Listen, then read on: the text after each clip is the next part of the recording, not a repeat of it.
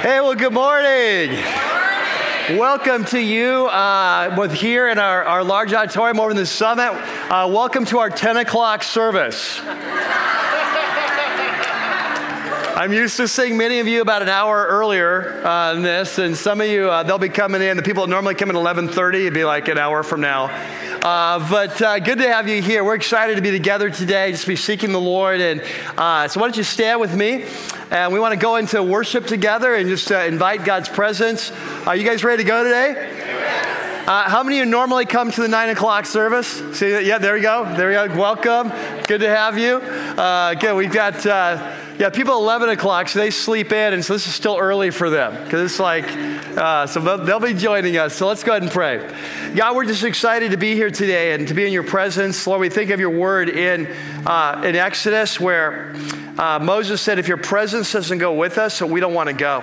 And that's our battle cry, God. That's how we feel. And so we just thank you that we're here today, that we really want to welcome you. We pray that your presence would come in power now. We pray that this would be a time of true encounter. We're not here to go through motions. We're not here to check it off our list. We're here to meet with you. And so we pray that you'd come in power, you'd come in the presence of your Spirit, and you'd lead us now from this whole service on. And we pray it in Christ's name. Amen. Lord, it's our prayer today that you would come and fill this place. God, we desire nothing more than your presence. Jesus, you said when you left that you would not leave us alone, but you would send your Spirit who would bring your presence. So you would be with us always to the end of the earth. You said that when we gathered in your name, where 2 or 3 are gathered, you would be there in the presence. And so, Jesus, whether it's here in our large auditorium, whether it's over in the summit, we gather right now. We gather in your name. We gather under the authority of your Holy Spirit. We gather under your leadership as our true King and Messiah. We gather under the authority of your word. And we ask that you would come now and you would speak. You'd speak with authority and power and healing and fresh insight. And we would go out of here different people because we are here. We pray this in Christ's name. And all of God's people said, amen. Good morning, Rocky Peak. Great to see you here. Go ahead and have a seat. I've got a couple things to share with you. My name's Mike. I'm one of the pastors here. And as we kind of go into this week, a lot going on.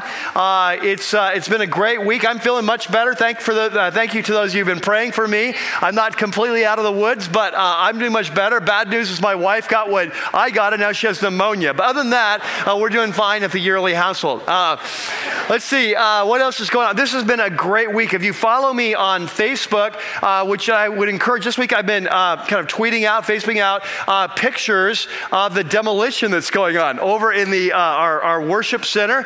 And that's just exciting to see. And so encourage you to follow along Michael David Yearly on Facebook if you want to do that way. We'll probably post some pictures to the table this week as well.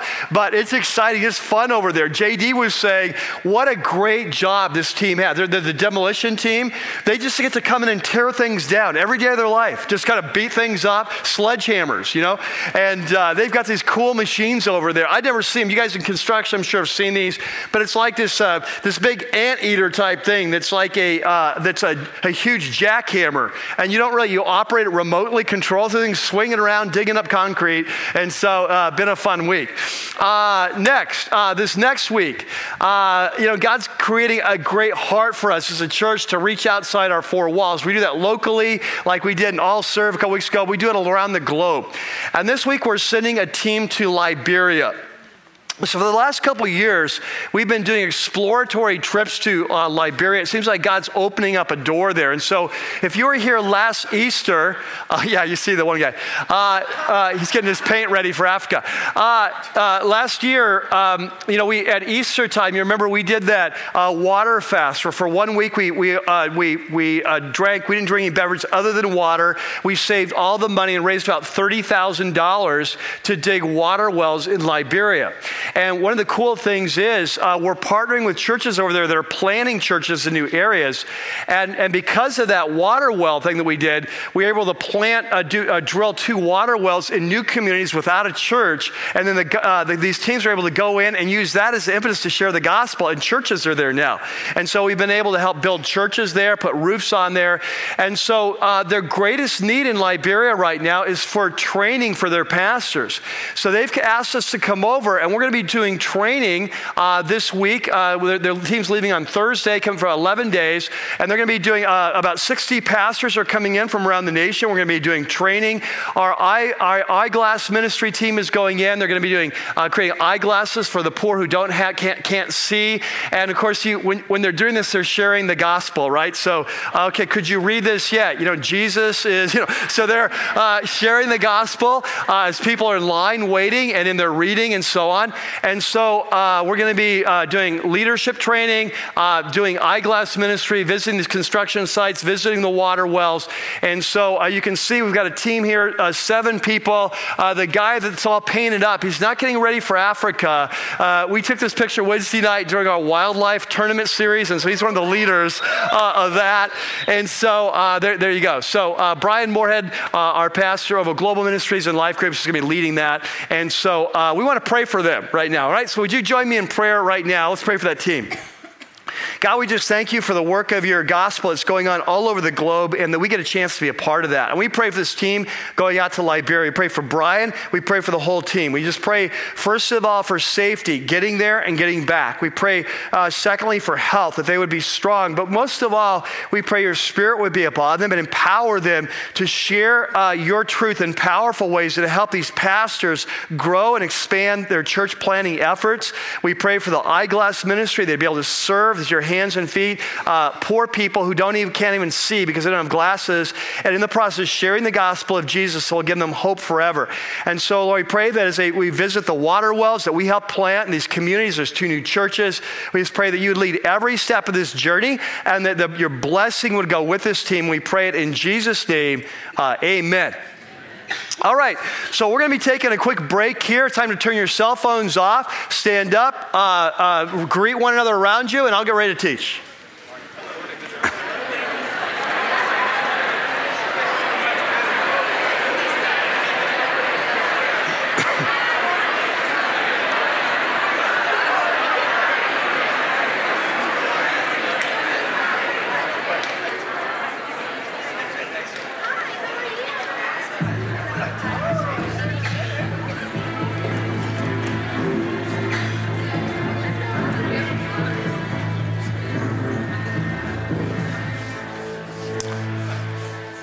I can't remember if I introduced myself, but I am Mike. I'm one of the pastors here. And so I want to welcome you for the very first time.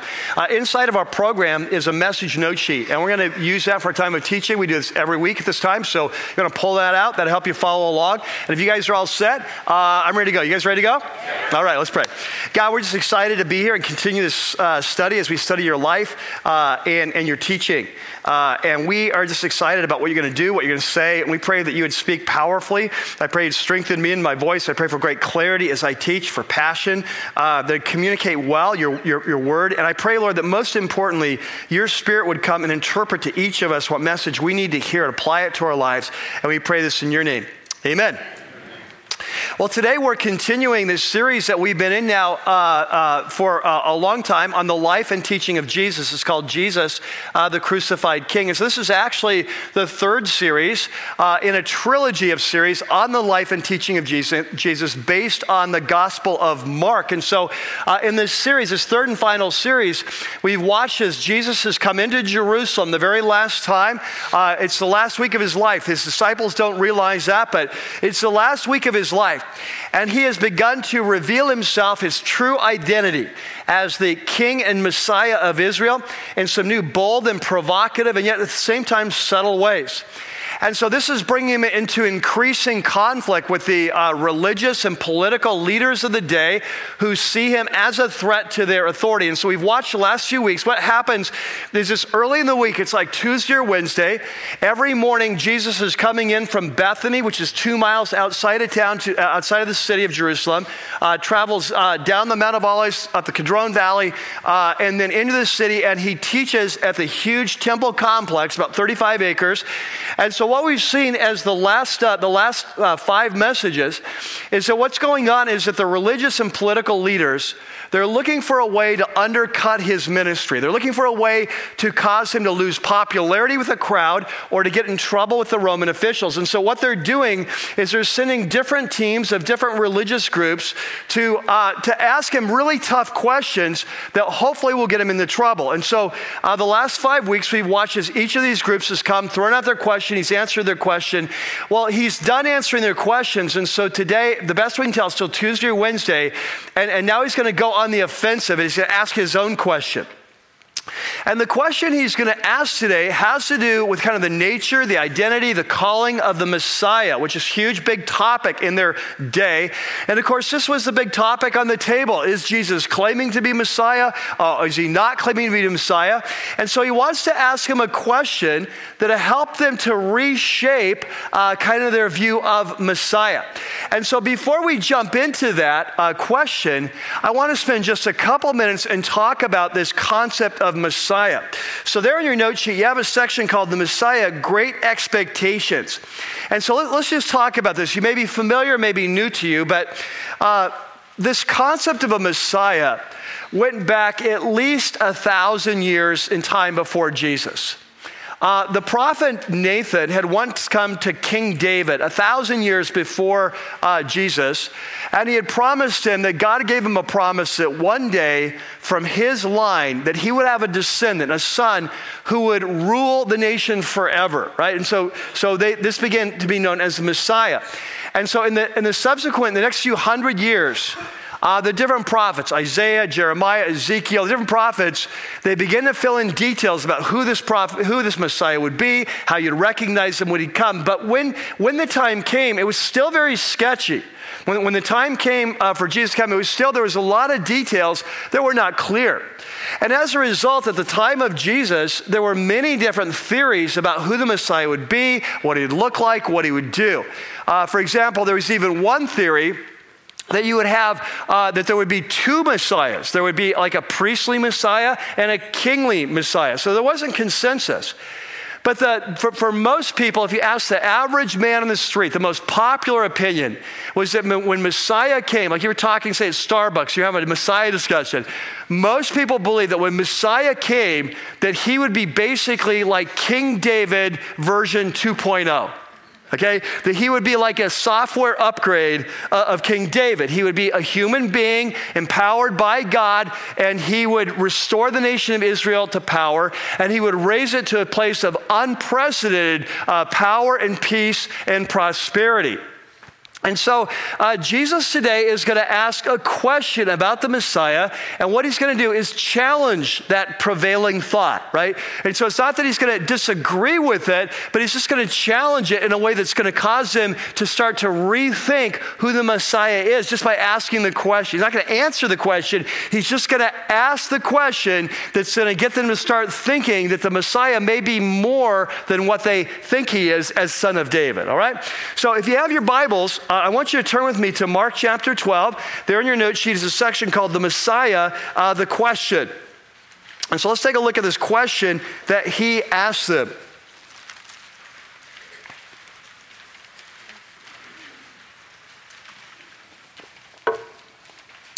So chapter 12, verse 35. So while Jesus was was teaching in the temple, so he's still there, large temple complex, 35 acres. And he says, and here's a question. They've had their turn to ask him questions. Now it's his turn. And he says, hey, I've got a question for you. I've been thinking about this. How is it that the teachers of the law, and so this would be the kind of professional Bible students, right? This would be like the rabbis, the spiritual leaders. This would be what we call the scribes, some Bibles call them. People that spend their lives studying the Old Testament, the law of Moses, kind of the experts. He says, how is it that the teachers of the law, that they say that the Christ, and what does the word Christ mean? Right. So remember this. The word Messiah in Hebrew is the word Mashiach, okay? And it means literally the anointed one. Because when the kings would take the throne, they'd be anointed as a sign of their special anointing from God. And so the ultimate king that would one day come became known as the anointed one, HaMashiach, the Messiah, right? And so when you translate the anointed one into Greek, what you get is the word Christos, okay, which is where we get Christ from. So Mashiach, Christos, Hebrew and Greek, same thing, the anointed one, the great king, the Messiah, all right? So whenever you see the word Christ, you need to think in terms of title, not last name. And so it says, how is it these teachers of the law, the experts, they say the Messiah is the son of David? And so what he's going to ask is like, hey, everyone knows, everyone teaches, and all your teachers, they all tell you that the Messiah is the son of David. This was kind of commonly accepted. The average person is what they thought. Jesus agreed with this, by the way, but he says he just wants to expand their borders a little bit. So he says, how is it, the experts of the law, they say the Messiah will be the son of David, okay? And now he's going to introduce a scripture. It's a scripture from the Old Testament. The scripture is Psalm 110. It's a very famous psalm. It's a messianic psalm about the coming Messiah. And it's written by King David. And so he says, he quotes this phrase, he says, David himself, speaking by the Holy Spirit, in other words, inspired by the Holy Spirit. So Jesus believed all scripture was inspired by the Holy Spirit. That's why we believe that. And so he says, David, inspired by the Holy Spirit, he declared, and now he quotes Psalm 110, verse 1. So here's what the verse says. The Lord said to my Lord, sit at my right hand until I put your enemies under your feet. So he's quoting this passage, right? So he says, so David, looking off in the future, he sees this scene between these two lords. He says, the one Lord says to the other Lord, sit at my right hand until I defeat all of your enemies. They're under your feet and you can rule, all right? Now here's the thing. In the English translation there, the two lords look exactly the same, don't they? They're both capital L lords.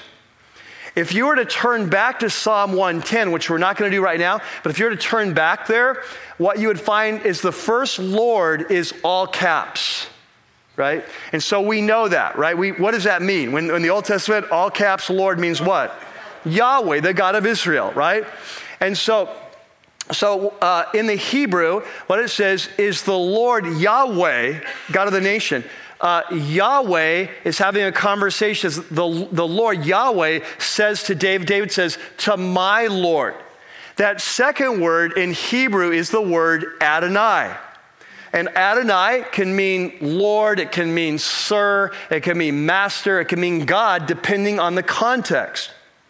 In this context, which is a messianic psalm, it's referring to the Messiah. Okay, so David says, hey, the Spirit's inspiring me to write. He's looking into the future, and he's describing this conversation when Yahweh is talking to a person, the Messiah, that David calls my Lord. And he says, the Lord Yahweh says to my Lord Messiah, sit here at my right hand of power until I bring all of your enemies under your control so you can rule over all of creation. Okay? So David is looking out the future. He sees this conversation. And so Jesus says, okay, so he says, here's my question.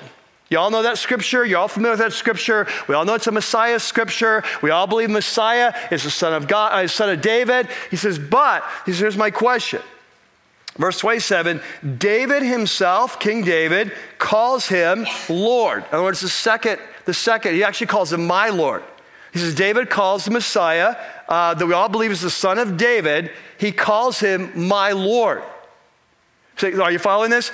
King David refers to the person who's supposedly his son as my Lord, my superior, my king. Now, in Jewish culture, a father is always more respected than the son. So a father would never refer to his son as my Lord. And so Jesus' question is, David himself calls him my Lord. How then can he be his son? Right? So it's kind of like Jesus kind of playing dumb here. He's like, hey, I've been thinking, I got a question for you. And you guys are the experts. Got a question for you. I mean, we all know, the Messiah, son of David. Yeah, I get that and all. But I was just reading the other day in this Messianic Psalm where Yahweh is saying to the Messiah, and David's writing of this conversation he hears, and David says, he overhears this, that Yahweh says to my Lord. That's just really weird. That's really weird. Like if he's the son of David, like if David's the father, how can he be calling him my Lord, my king? That's just really weird. What do you guys think? Everyone's like,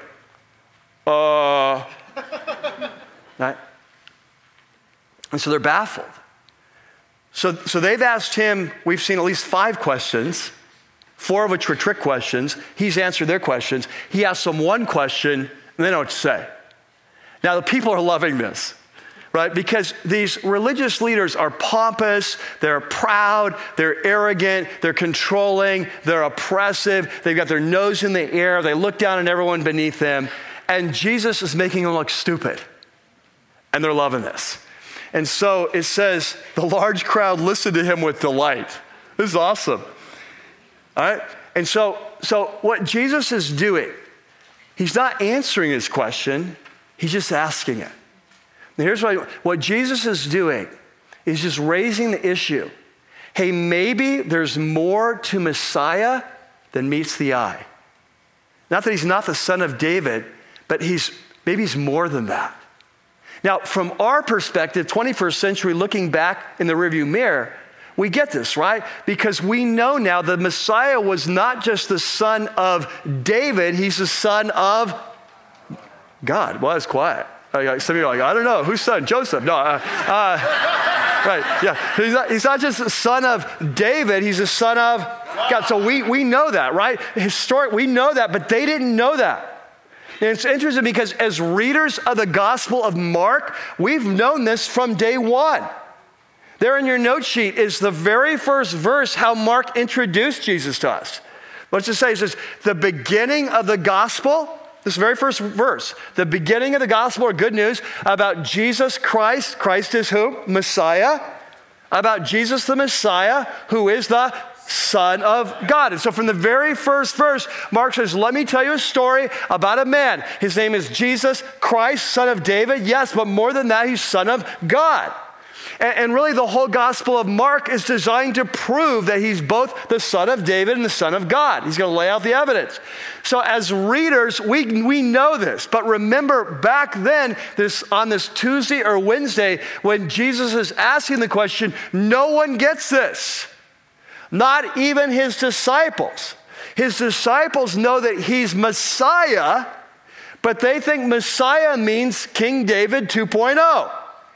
You see? And so all Jesus is doing is he's like taking a spade, he's digging up the ground, he's planting some seeds of truth that are not going to come to fruition and full bloom until after his death and resurrection and the coming of the Spirit. He's just asking, hey, just wondering, just want to get you thinking, maybe your concept of the Messiah is too small.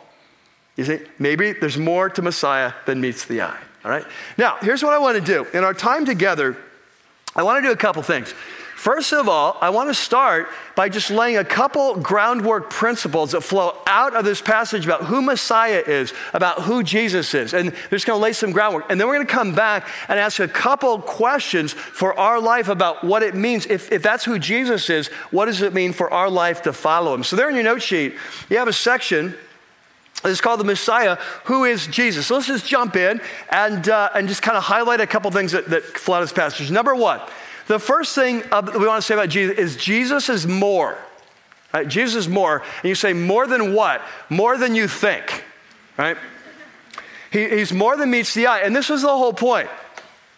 The whole point why Jesus is asking this question, wait a second, I'm a little bit cloudy here, not so sure. We all believe that the Messiah is David's son, but if that's really weird, because if he's his son, why does David call him my Lord? Like, all he's trying to do is to get them to expand their view of Messiah and say, well, that's really true. That's what the Bible says. It's inspired by the Holy Spirit. Maybe there's more to meets the eye. Right? All he's doing is planting some seeds. They're not going to come to full bloom until after his death and resurrection, after the coming of the Spirit, and they have some time to reflect on who Jesus really was. But what we see in the New Testament is you see these seeds that Jesus plants this day, you see them coming to full bloom. And so as we move out in the New Testament, for example, we come to the Gospel of John. Now, remember this, the Apostle John was there that day. When Jesus asked the question, why does he say this? John was there. John didn't know the answer. John thought Messiah was David 2.0. That's what he thought. Okay, but now we're jumping to the end of John's life. John writes the very last gospel in our New Testament, probably in the 90s, probably about 60 years after the life and death of Jesus, right? And so we saw how Mark starts his gospel, the beginning of the gospel of Jesus Christ, Messiah, the Son of God. Let's see how John starts his story of Jesus, how he introduces Jesus to us. He says, in the beginning, there in your note sheet, in the beginning was the Word, all right? He says, okay, let me tell you a story. He says, I want you to go back to the beginning of time. I don't care how far you want to go back. You believe in young earth, creation, great. Let's go back 8,000 years. You believe in kind of scientific, kind of prevailing view. Let's go back 13.8 billion years. So go back as far as you want. You think about 100 billion years? Great. 200 billion? How far do you want to go back? Doesn't make it. Go back as far as you want to the start of our story. And he says, when you get there, there is already going to be a person. And that person, his name is what? The Word. The communicator. The communication. The revelation. He says, so in the beginning was the Word, and the Word was with God, so he's distinct from God, and the Word was God, right? So made of the same stuff. And so we've got the beginnings that we call the doctrine of the Trinity, the three-in-one God. And he said, and the Word was God, and he was with God in the beginning, and through him all things were made, right? And so wait a second now. Let's talk about all things were made. Like, do you have any idea how much stuff that is? like this week, I went to Wikipedia, which is the source of all truth. After the Bible. And I asked the question, how big is the cosmos? How big is the universe? The answer that comes back is, well, let's start with our Milky Way. Our Milky Way, which is like beyond me, right? Like we're just one little star system in the Milky Way. I mean, it's just huge, right? But that's one galaxy. According to the best researchers today, there's many researchers that believe the Milky Way is one of 500 billion galaxies and counting. So how big is the universe then? And according to the best estimates, the observable universe, that's like what we've seen so far, is 92 billion light years wide. That's a lot of stuff. Have you ever seen the pictures from like the Hubble Space Telescope? These incredible galaxies and stars, just the beauty, the brilliance, right? It's a lot of stuff. This is definitely an upgrade from David 2.0. Right? We have moved into a different category. Like, do you see how John's view has changed over time? We'll come back to that later. Okay, let's go on further in the New Testament. Let's go to the Apostle Paul. Paul, he's actually writing much earlier than John. But remember, but Paul, his view of Jesus is going to change, isn't it? Like when he first hears about Jesus, he thinks Jesus is an imposter. He's a false Messiah. And so Paul is going to do everything he can to destroy Christ followers. He's going to chase them around. He's going to knock down their doors. He's going to arrest them. He's going to beat them, and he's going to kill them. Right? And then he meets Jesus. And so his life changes. And so he goes from Jesus is a Galilean carpenter, fraud, imposter, Messiah, of whom the first century had many. He goes from that to this.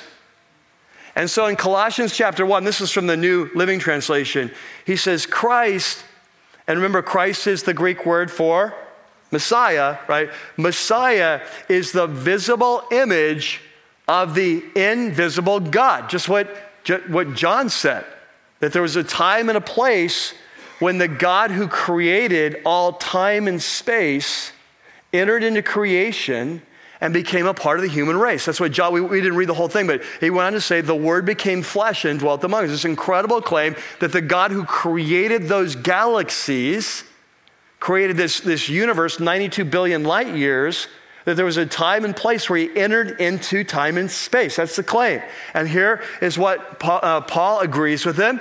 He says that Christ is the visible image of the invisible God. He existed before anything and was created, and he's supreme over creation, for through him, God created everything in the heavenly realms and on earth, all right? So Jesus is asking this question, hey, let me ask you a question about Messiah. I've just been thinking about this, just wondering how become, if David's his father, he calls him his Lord. Doesn't answer the question, but just by asking the question, he's preparing them for the revelation that's going to come later. All right? So that's the first thing. Jesus is more. He's bigger than you think. Number two, the second, and remember, these are foundational principles going to pave the way for with the questions we're going to ask in a few minutes. The second thing that jumps out in this passage is that Jesus is Lord. Now, some of you are saying, duh. Why did I come to church? But just hang with me here.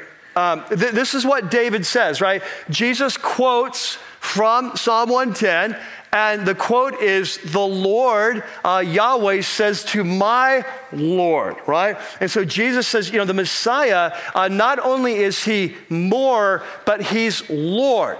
And he goes back to this passage where all of creation is being brought under his leadership, right? We sit at my right hand until Yahweh says, until I bring all your enemies in submission under your feet. That Jesus is not just more, he is Lord, right? He's King of creation. Now, this is important because for us as modern day Christ followers, we do not use the word Lord in everyday conversation, right? We use the word Lord to refer to who? Jesus, right? Or God, right? We talk about our Lord and our Lord and Savior, or we talk about my sweet Lord, or what are the songs said? I mean, we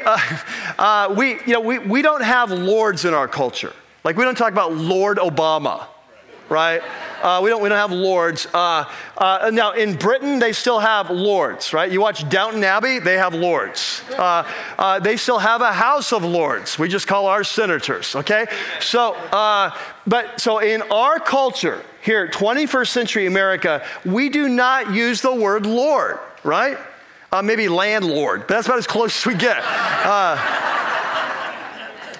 So we don't use that word. And so when we hear the word Lord, we think of it as a spiritual word. We think it as a religious word. It is Lord Jesus. But here's what I want you to catch. In the ancient world, that was not true. In the ancient world, the word Lord meant ruler, meant king. It was a political term. The Lord said to my Lord, sit at my feet until I conquer your enemies. You're going to be the great king. This is why when Jesus finally left planet Earth, returned to his Father, remember what he said to his disciples. Last thing, famous thing, Great Commission, but we've often missed this, where he says, all what? Do you remember the next word? All, close, yes, power. It's a word in the Greek, it can be translated. All authority, right? In Greek, it's exousia, all authority, all power. He says, all power in heaven and on earth has been given to me. What he's saying, as a result of my life and my death and my resurrection, I am now been made king of creation. I am king of the cosmos. And what he's saying is, as king of the universe, my order is to go out and spread the news that there's a new king in town. And to bring people under my leadership that they would become my disciples, my followers, you see? And so when the early church said Jesus is Lord, that's not a spiritual statement. It's a military, political statement. That Jesus is King of creation. That what David predicted in Psalm 110 has happened. And that when Jesus ascended to heaven, that the Father said to him, sit at my right hand until I make your enemies under your feet. And so what's happened is that Jesus is Lord of creation here and now. And you might say it doesn't look like it. And I get that. Because he has given permission to work out his plan in human history. Satan is still the god of this world. And he is giving that reign. There's a control factor there. But Satan is god of this world. Jesus has not yet taken his power and begun to reign.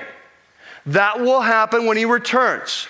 So in the book of Revelation, it says that the kingdom of our Lord and God has become the kingdom of this earth because he's begun to reign. But make no mistake, Jesus is king of creation here and now. He is the Lord. He has a plan for your life, for our country, for the world, and nothing happens without his permission. All authority in heaven and on earth has been given to Jesus. And so when a Malaysian airliner goes down, he knows exactly where it is. When there's an invasion in the Ukraine, he knows what's going on. Right? Like Jesus is King of creation. He is Lord. That is who he is. In fact, this is why this becomes the creed of the early church. The first creed of the early church, what it meant to be a Christian, is that Jesus is what? Lord. And you see this several places in the New Testament, like in 1 Corinthians 12. Paul says, no one can say Jesus is Lord except by the Holy Spirit. Why does he say no one can say that? Because that's what it meant to be a Christian. That's what he says. No one can say it and mean it. That Jesus is Lord without the supernatural work of the Holy Spirit coming in their life, taking off the blinders and realizing who Jesus is and that he reigns. And this becomes what it means to be a Christian. For example, there in your note sheet, there's this great passage in Romans chapter 10. Remember, in the ancient world, the cry of the ancient world is Caesar is Lord. And what the Christians are saying, no. He may be Lord of the Roman Empire, but there is a Lord he reports to. And so they wouldn't say Caesar is Lord. They'd say, no, Jesus is Lord. And if you say Caesar is Lord, or I'll kill you. Then go ahead and kill me. Because I'm not going to lie. And so in Romans chapter 10, a very famous verse. Many of you have memorized this verse as part of what we used to call the Roman road. Romans 3:23 and 6:23, and kind of sharing the passage of salvation. But here's what Paul says. He says, if you confess with your mouth, and what he means here, you make public confession. It's a declaration of the truth of your life. I'm confessing, this is who I am. Like they'd say, Caesar is Lord, that's confessing who's Lord. For us as Christians, we confess something differently. He said, if you confess with your mouth that Jesus is what? Lord. There it is, the creed, first creed. And you believe in your heart that God raised him from the dead. In other words, you believe the historicity, the biblical narrative of the life, the death for our sins of Christ at his resurrection. This is shorthand. Believe in the resurrection. That, because it's the resurrection that proves that what he said was true. He says, so if you confess with your mouth, Jesus is Lord, notice you come under his leadership. He is my Lord. He's the Lord of the universe. I come under his leadership, and I believe that he came, he lived, he died for my sins, and he rose again. He says, if you confess that and you believe this, you will be what? Saved. You see? This is a definition for what it means to be saved. It's what you believe, and it's how you respond to that reality. Jesus is Lord. I've responded to that reality. Here's my confession. I believe in his life, death, and resurrection for me, and I've come under that leadership. And Paul says, well, then you'll be saved. That's what it means to be a Christian, all right? Now, so let's go back. Big picture. So what Jesus is asking the question, hey, why does David call his son his Lord? He's not answering the question. He's just asking the question to begin to shake him up, begin to cause him to step back, rethink Messiah. Maybe there's more to Messiah than meets the eye. And all Jesus is planting some seeds in the ground that after the resurrection and the coming of the Spirit are going to blossom into full bloom. And we're going to understand that Jesus is so much more than son of David. He's also son of God, right? Okay, so now the two questions. That's all background. Now, so here we go. First question. The first question is, who is Jesus to you? In this section, the Messiah, rethinking Jesus, who is Jesus to you? Here's what I want to suggest. As we follow Jesus, Jesus should always get bigger. The longer we follow Jesus, the bigger, the brighter, the smarter, the more powerful Jesus should become. Okay? The whole reason Jesus is asking this question is to help them begin to see he's more than they think. And so the question is, who is Jesus to you? And so as you watch these first disciples, you watch this work out in their life. Like when Peter, John, Andrew, James, when they first started following Jesus, they didn't know he was the Messiah. When they first started following Jesus, most of them looked at Jesus as an amazing spiritual leader, an incredible teacher. They'd never heard anything like it. And on top of that, he does these miracles. Obviously, God is with him. We want to be where he is because God is with him. And so God's on the move. He says the kingdom of God's coming. He didn't say he was the Messiah, the king. He just said the kingdom of God's coming. And so they want in on this. They want to be part of the kingdom. He's going to be the one telling them how to get there. So they're going to hang with Jesus. And so they leave everything to follow him, right? So that's their view of Jesus. Incredible teacher, miracle worker, maybe prophet. Then we watched as we got to chapter 8 in the Gospel of Mark. And all of a sudden, Jesus takes them on a field trip up to Caesarea Philippi, up in the north, pagan country. And he asks him this question, who do men say that I am? What's the word on the street? And then he says, who do you say that I am? And Peter has this flash of insight, and he says, wow, you are the Christ. You're the Messiah. Like, wow, that's why you're doing all this stuff. Like, you're not just announcing the kingdom of God, you are the king. Right? And so Jesus goes from being prophet, teacher, announcer to the king of the kingdom. His view of Jesus gets bigger. But it's still the wrong Messiah. It's still Messiah 2.0. It's still son of David. So it's not until after the death and resurrection and ascension and return and the coming of the Spirit that all of a sudden Peter, James, John, Paul, they begin to see who Jesus is. He's not just the son of David, he's the son of God, he's the creator of the cosmos, he's God himself, he's invaded planet Earth to reveal God to us, to rescue us. Through his life, death, and resurrection we'll be saved, and he is the great king over all of creation. He is the Lord's Christ. And so as they grow, their view of Jesus grew. Are you with me? It was here. He's a great teacher. To it's here, he's David 2.0 Messiah. To it's here, he's God in the flesh. You see? So over time, their view of Jesus changed and grew. And here's what I want you to catch. As Christ followers, if our view of Jesus today is the same view of Jesus 5 years ago, something is wrong. That every year, Jesus should be getting bigger, faster, smarter, wiser, right? It's kind of like a kid growing up in the White House. You know, it's like Chelsea Clinton. Like there's no way a kid, 4 years old, 8 years old, they know their dad's the president. They don't really know what that means.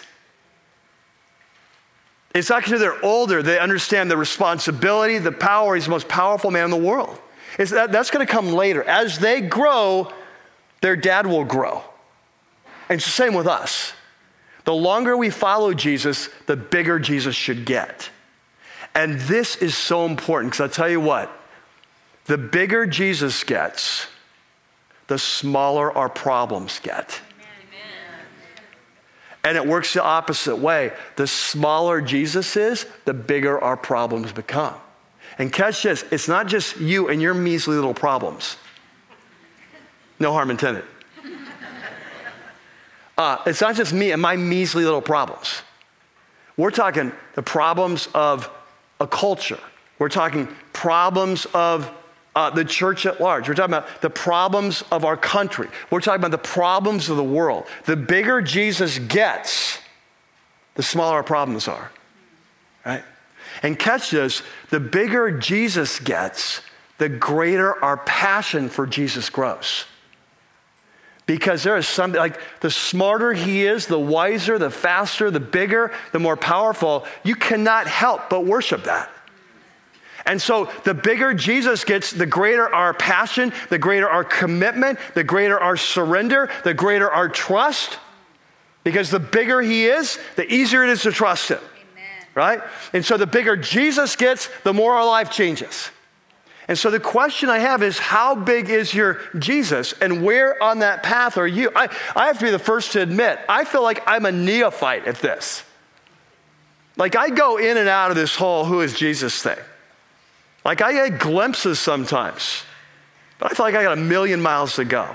He is so much bigger than we could ever begin to understand. Like you talk about a universe being 500 billion galaxies. I mean, are you serious? Like after 1 million, I'm done. Like 1 million, I'm like, 1 million, that's too big for me. I can't get 1 million, let alone 1 billion, let alone 500 billion. Jesus is kind of like that. He's bigger than that, right? And I can't even get him a man. And so as we grow, he should grow. Number two. So I think the question is, if Jesus if our view of Jesus is inadequate, we really need to go to him and say, would you expand my view? We need to pray. And by the way, this is why we spend time in his word. It's why we come to church. It's why we spend time in prayer. It's why we go off and spend time because in nature, we want to expose her to his bigness. Okay, now, number two, the second question goes like this: is Jesus your Lord?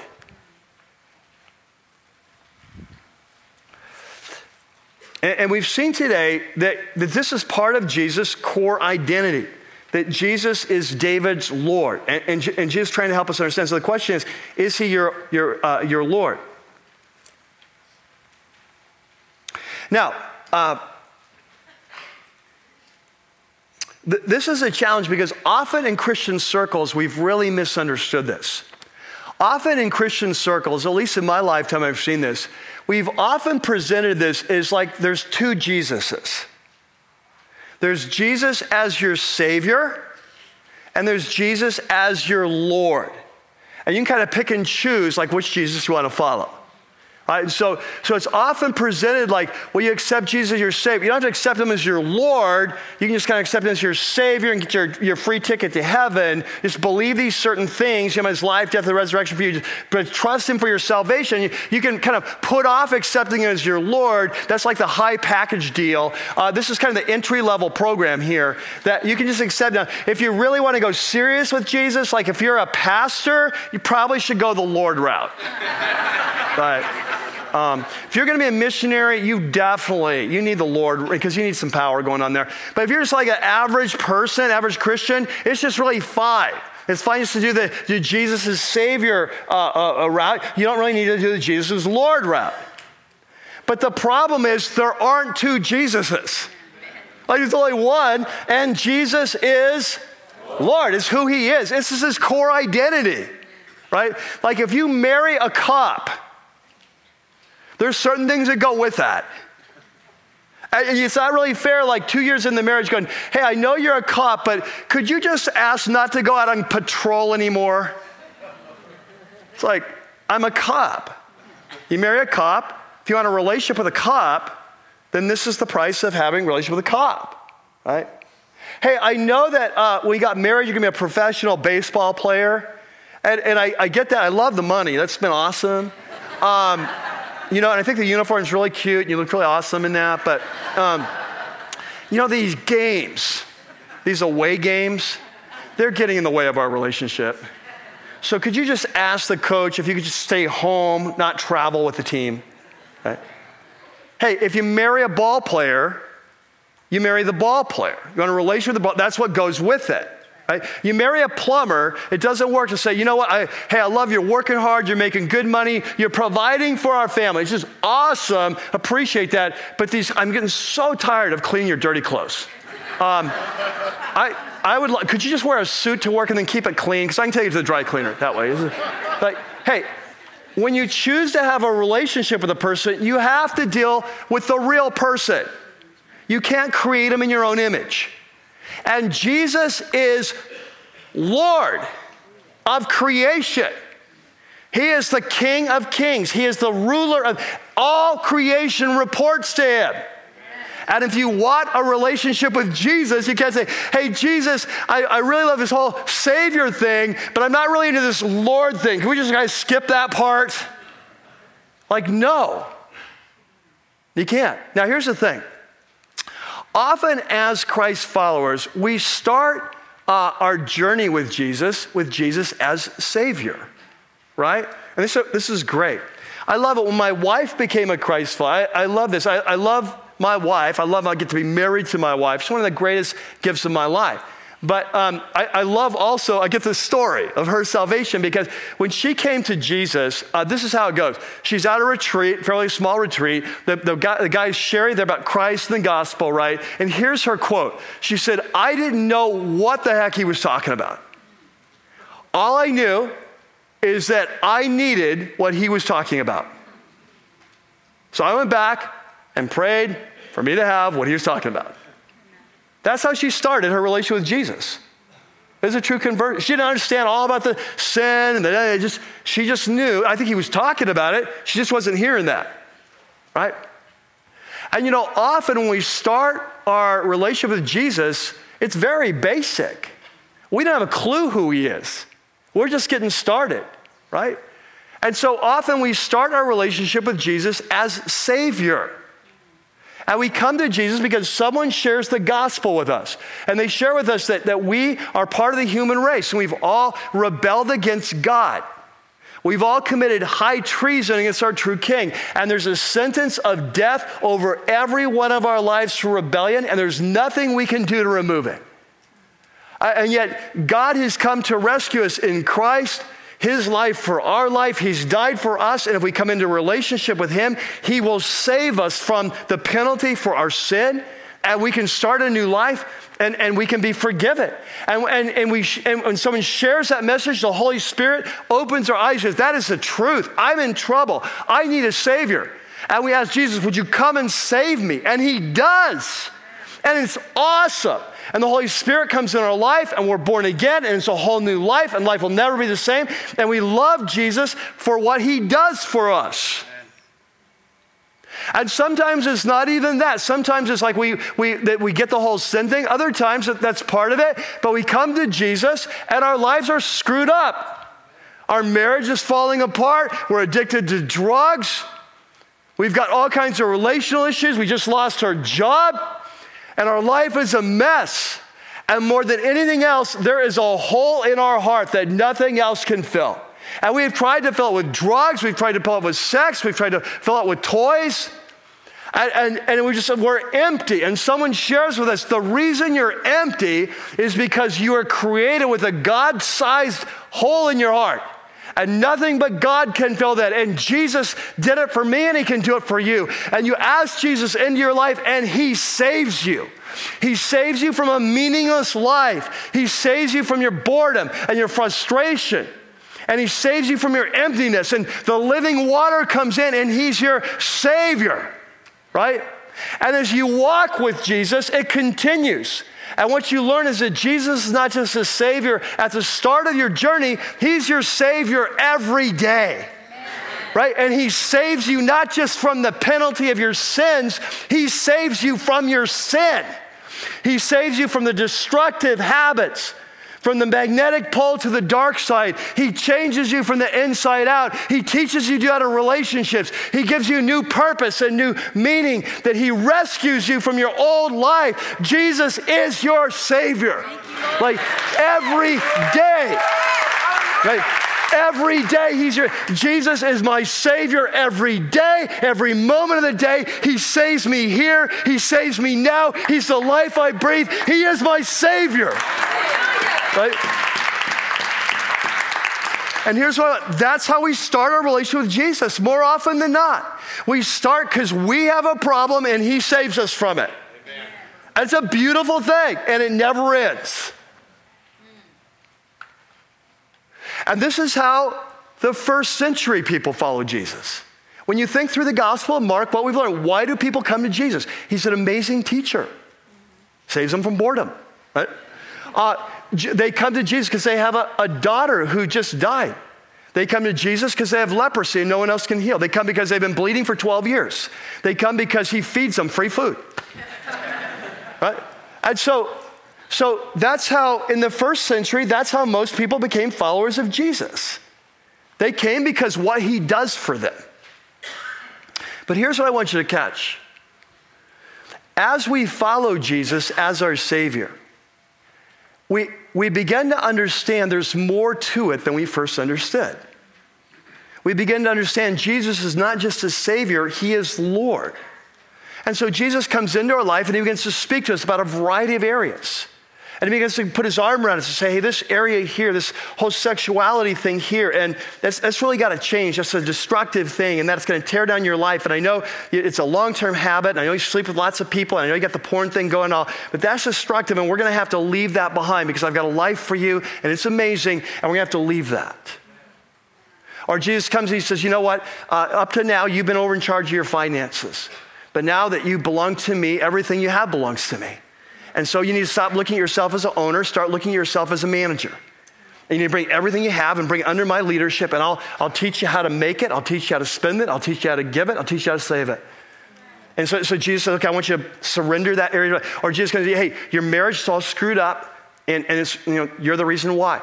So we're gonna need to work on that, all right? So we're gonna stop. You've been really harsh with your wife, and you've not really been sensitive to her needs, and you've not really loved her as you've loved yourself. And so I want you to love your wife as I've loved the church, as I've loved you. I want you to lay down your life. I want you to begin to do marriage a different way. And so one by one, Jesus comes into our life and he begins to say, hey, as Lord of your life, I need you to surrender. And that is often hard.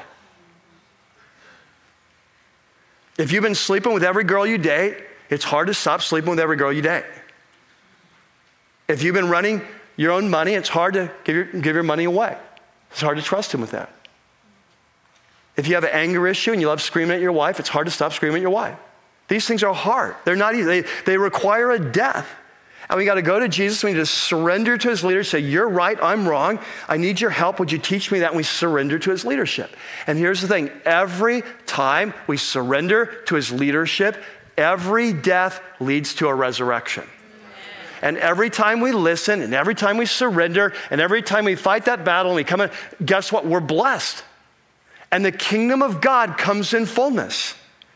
See, every time you submit to the king, you get more of the kingdom.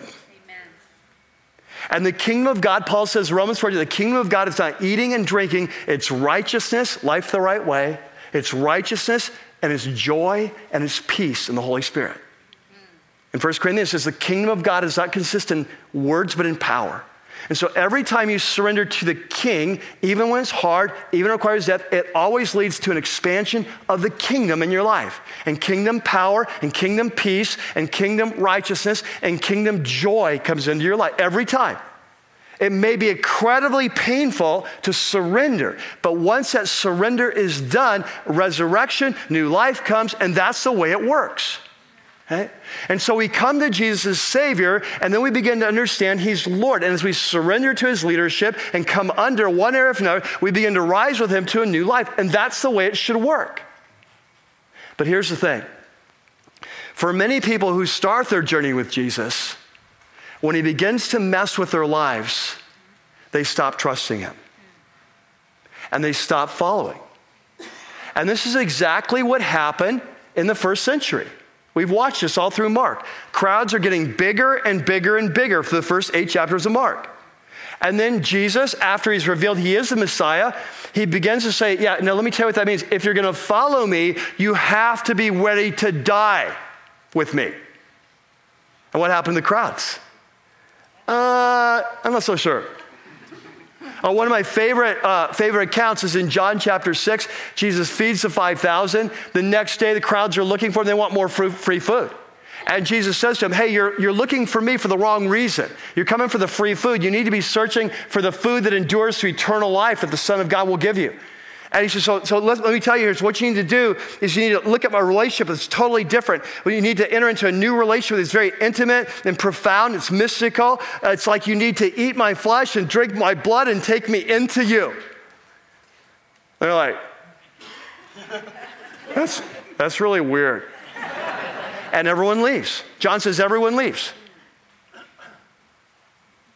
I just kind of picture this. Levi's walking back into town. Hey, Levi, where you been? I was out with Jesus. Get some more food today? No, it was just yesterday. He goes, well, how are things going? Well, I'm not following Him anymore. Well, why not? He's getting a little weird. What do you mean? He's talking about eating His flesh. Oh, you kidding? Serious, yeah. I used to think He was really cool. I thought He was so cool, the miracles, the teaching and all. But He's just a little out there. I'm beginning to wonder. He's a little bit, whatever. He's just a little bit out there. Kind of crazy. Maybe he's got a demon. I'm not sure, but he's just a little crazy. I said, well, you're not going to follow Him anymore? No, I'm done with that. It was cool while it lasted, but I'm done. Now, here's the thing. In the first century, it was really clear who was following and who's not. Because in the first, you're following, and now you stop following. It was clear. Here's the problem. In our culture today, it's not clear. And what happens is people come to Jesus for salvation. They raise their hand at a meeting. They go forward at a harvest crusade. They put their name on the back of a card. They walk forward. They pray the sinner's prayer. They start this journey with Jesus, right? And all of a sudden, Jesus at some point begins to talk about, hey, you're sleeping with your girlfriend. Hey, this money issue, this relationship, this forgiveness issue, whatever. Oh, you mean you have to be in charge of my life? Oh, I didn't get that part. I don't think so. And here's the thing. Often, we will still go to church. We'll still call ourselves a Christ follower. We'll see ourselves as a Christ follower. And the reality is, we stopped following a long time ago. And we can't figure out why this Christian life isn't working. Why is my marriage so screwed up? Why don't I have any power in my life? Why the transformation? Why doesn't God ever speak to me? Why is the word so dead? Why am I not being changed? Why don't I have joy? Well, it's clear. Those are kingdom realities. And you only experience kingdom realities when you're under the leadership of the King. You stop following the King. You're not in the kingdom of God. You may go into church. You may be in a life group. You may claim His name, but you're not in the kingdom because you're not under the authority of the King. And the tremendous danger is self-deception. In fact, in Matthew chapter 7, there in your note sheet, Jesus warns us about this. And in Matthew chapter 7, He says, not everyone who says to me, Lord, Lord, will enter the kingdom. Now, I want you to think about this. What Jesus is saying is there are many people who are going to come to Him and say, hey, Lord, remember me? I'm Tom. Remember me? I'm Cindy. Remember me? I'm Heather. And Jesus is going to go, no, I don't remember you. Remember last week, I love when Dre talked about the movie Princess Bride, that word inconceivable. And he's like, yeah, I don't think you know what that word means. It's the same with the word Lord. We call him Lord. It's like, no, you don't know what that means. If he's Lord, you surrender your life. You surrender your body. You surrender your finances. You surrender your relationships. You surrender your pride. You surrender your forgiveness and your bitterness. That's what it means to be Lord. He says, many people will say, call me Lord, Lord. He says, but they will not enter the kingdom of God. And he says, catch this, but only he who does the will of my Father in heaven. Wow. So 2 questions. Who is Jesus to you? Does your view of Jesus need to grow? As Christ, it should be growing every year. And along with it, our passion, our joy, and our commitment. And then, is Jesus your Lord? If you're a Christ follower, here's what should be happening. On a regular basis, God should be speaking into your life. And he'll be calling you to new things. He'll be always calling you to new levels of surrender so that the kingdom of God can come in power in your life on earth as it is in heaven. Let's pray.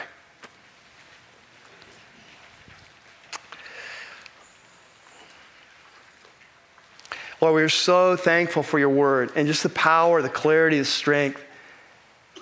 And Lord Jesus, we refer to you as our Lord because you truly are. And our heads are bowed and our eyes are closed. I just want to ask you today, real quickly, as we wrap up this service, I want to ask you something. As a follower of Jesus, are there any areas of your life that the Holy Spirit's speaking, not that you're just making up, the Holy Spirit's speaking and saying, you know what, you're living in disobedience. And you call me Lord and I'm not. And you think you're part of my kingdom and you're not. And that you need to surrender, just knowing that Jesus loves you so much. He's come to rescue, but he cannot rescue you if you'll not surrender to his lordship. And if so, today is a great time just to let it go and say, yes, Lord, and begin to experience kingdom power in your life again. And while our heads are bowed and our eyes are closed, maybe you're here today and you're not yet a follower of Jesus, but you want to be. You need a Savior, and you need a Savior from your sin, and you need a Savior from your emptiness, and you want to start this journey with Jesus. And you're ready to give him control of your life and just ask him in and to save you. And I'm just going to pray a very simple prayer. This expresses a desire of your heart. I just ask you to pray along with me in your heart and your mind. He will hear. So I'm going to pray right now. Dear Jesus, I ask you into my life. I pray you forgive me for all my sin and rebellion. You give me the gift of forgiveness. I also pray for the gift of your Spirit, that he would come to lead me, teach me, and change me from the inside out. And teach me how to follow you, both now and forever. And while our heads are bowed and our eyes are closed, if you just prayed that prayer, I want to welcome you to his kingdom. And the back of inside your program is a little card called the Connect card. And I'd like you just to fill it out the front and then write me a note in the back saying, Mike, I prayed the prayer. And we'll know what that means. And we'll send you a letter this week of just here's some next steps in your journey with Jesus. So Lord, we come now as your church. We come under your lordship. We pray that we would be a church that's fully submitted to your leadership, that we might thrive, that we might live a new life you've called us to live. And we pray now as we come, we would exalt you. And as we worship, as we bring our offerings, as we exalt you as the Son of God, that we would appreciate, we would understand and appreciate that a new level. We pray this in Christ's name. Amen. And Lord, we do come today just to worship you. And today, maybe we just got a little bit of glimpse of how big you are, at least bigger than 500 billion galaxies. And Lord, we just pray that you continue to expand our vision of you, because as you get big, our problems get small, our worship increases, our commitment deepens, our passions ignited. So we pray, Lord, that this question that you asked of who is David's son and how could he be called David's son if he's the Messiah, if David's his father, we pray that question would unleash a journey in our life, that we would ask in just new ways, who is Jesus to me? And that as we do, we pray your Spirit would come and reveal Jesus in a little bit more of his glory and power. We know it's a lifelong thing. We'll know we'll never get it right. until we're there with you. But Lord, we just pray you'd blow our minds. We pray you expand our vision. We pray you deepen our heart and our compassion. And we pray that in all things you would be Lord, that we would be surrendered, that the kingdom of God might come in our lives, at this church, in this community. We pray that your kingdom would come and your will would be done on earth as it is in heaven, and that would start with us. And all of God's people said, amen. Good to be with you. Good to be with you. Hey, just want to remind you that as we take off, whether you're here in this venue or over in our live video venue, that to my right in both of the venues, we always have a ministry called our Prayer Corner, Prayer Connection. If you would like prayer about anything, maybe you made a commitment to Christ today and you want to declare that, confess that, Jesus is your Lord now. Maybe it could be about anything. Head over there. We got a great team that would love to pray for you, whatever, just pray with you and whatever you're praying with. Until next week, by the way, I'm looking forward to. Jesus next week comes on strong. It's probably his strongest teaching in all of his life. He just lowers the boom on these religious leaders. He's been dealing with them for years, and he just calls them out. Words like hypocrites, snakes, vipers, it's just all coming out. And so Jesus is going to take him to task, but in the process, it's a great lesson about leadership at every level. Maybe you're a mom, maybe you're a dad, maybe you're a husband, maybe you lead a life group, you lead a kids ministry, student ministry, you lead a business, you're in public office, you lead a department. It's a tremendous lesson on leadership. And so next week, we're going to roll up our sleeves, watch as Jesus kind of confronts them, and we're going to learn together what it means to lead well. Sound good? So next week, we'll be back, same time, same place, except it'll feel an hour later. So until then, may the Lord be with you. May he be truly your Lord this week. May the kingdom of God come in power as you surrender to his lordship.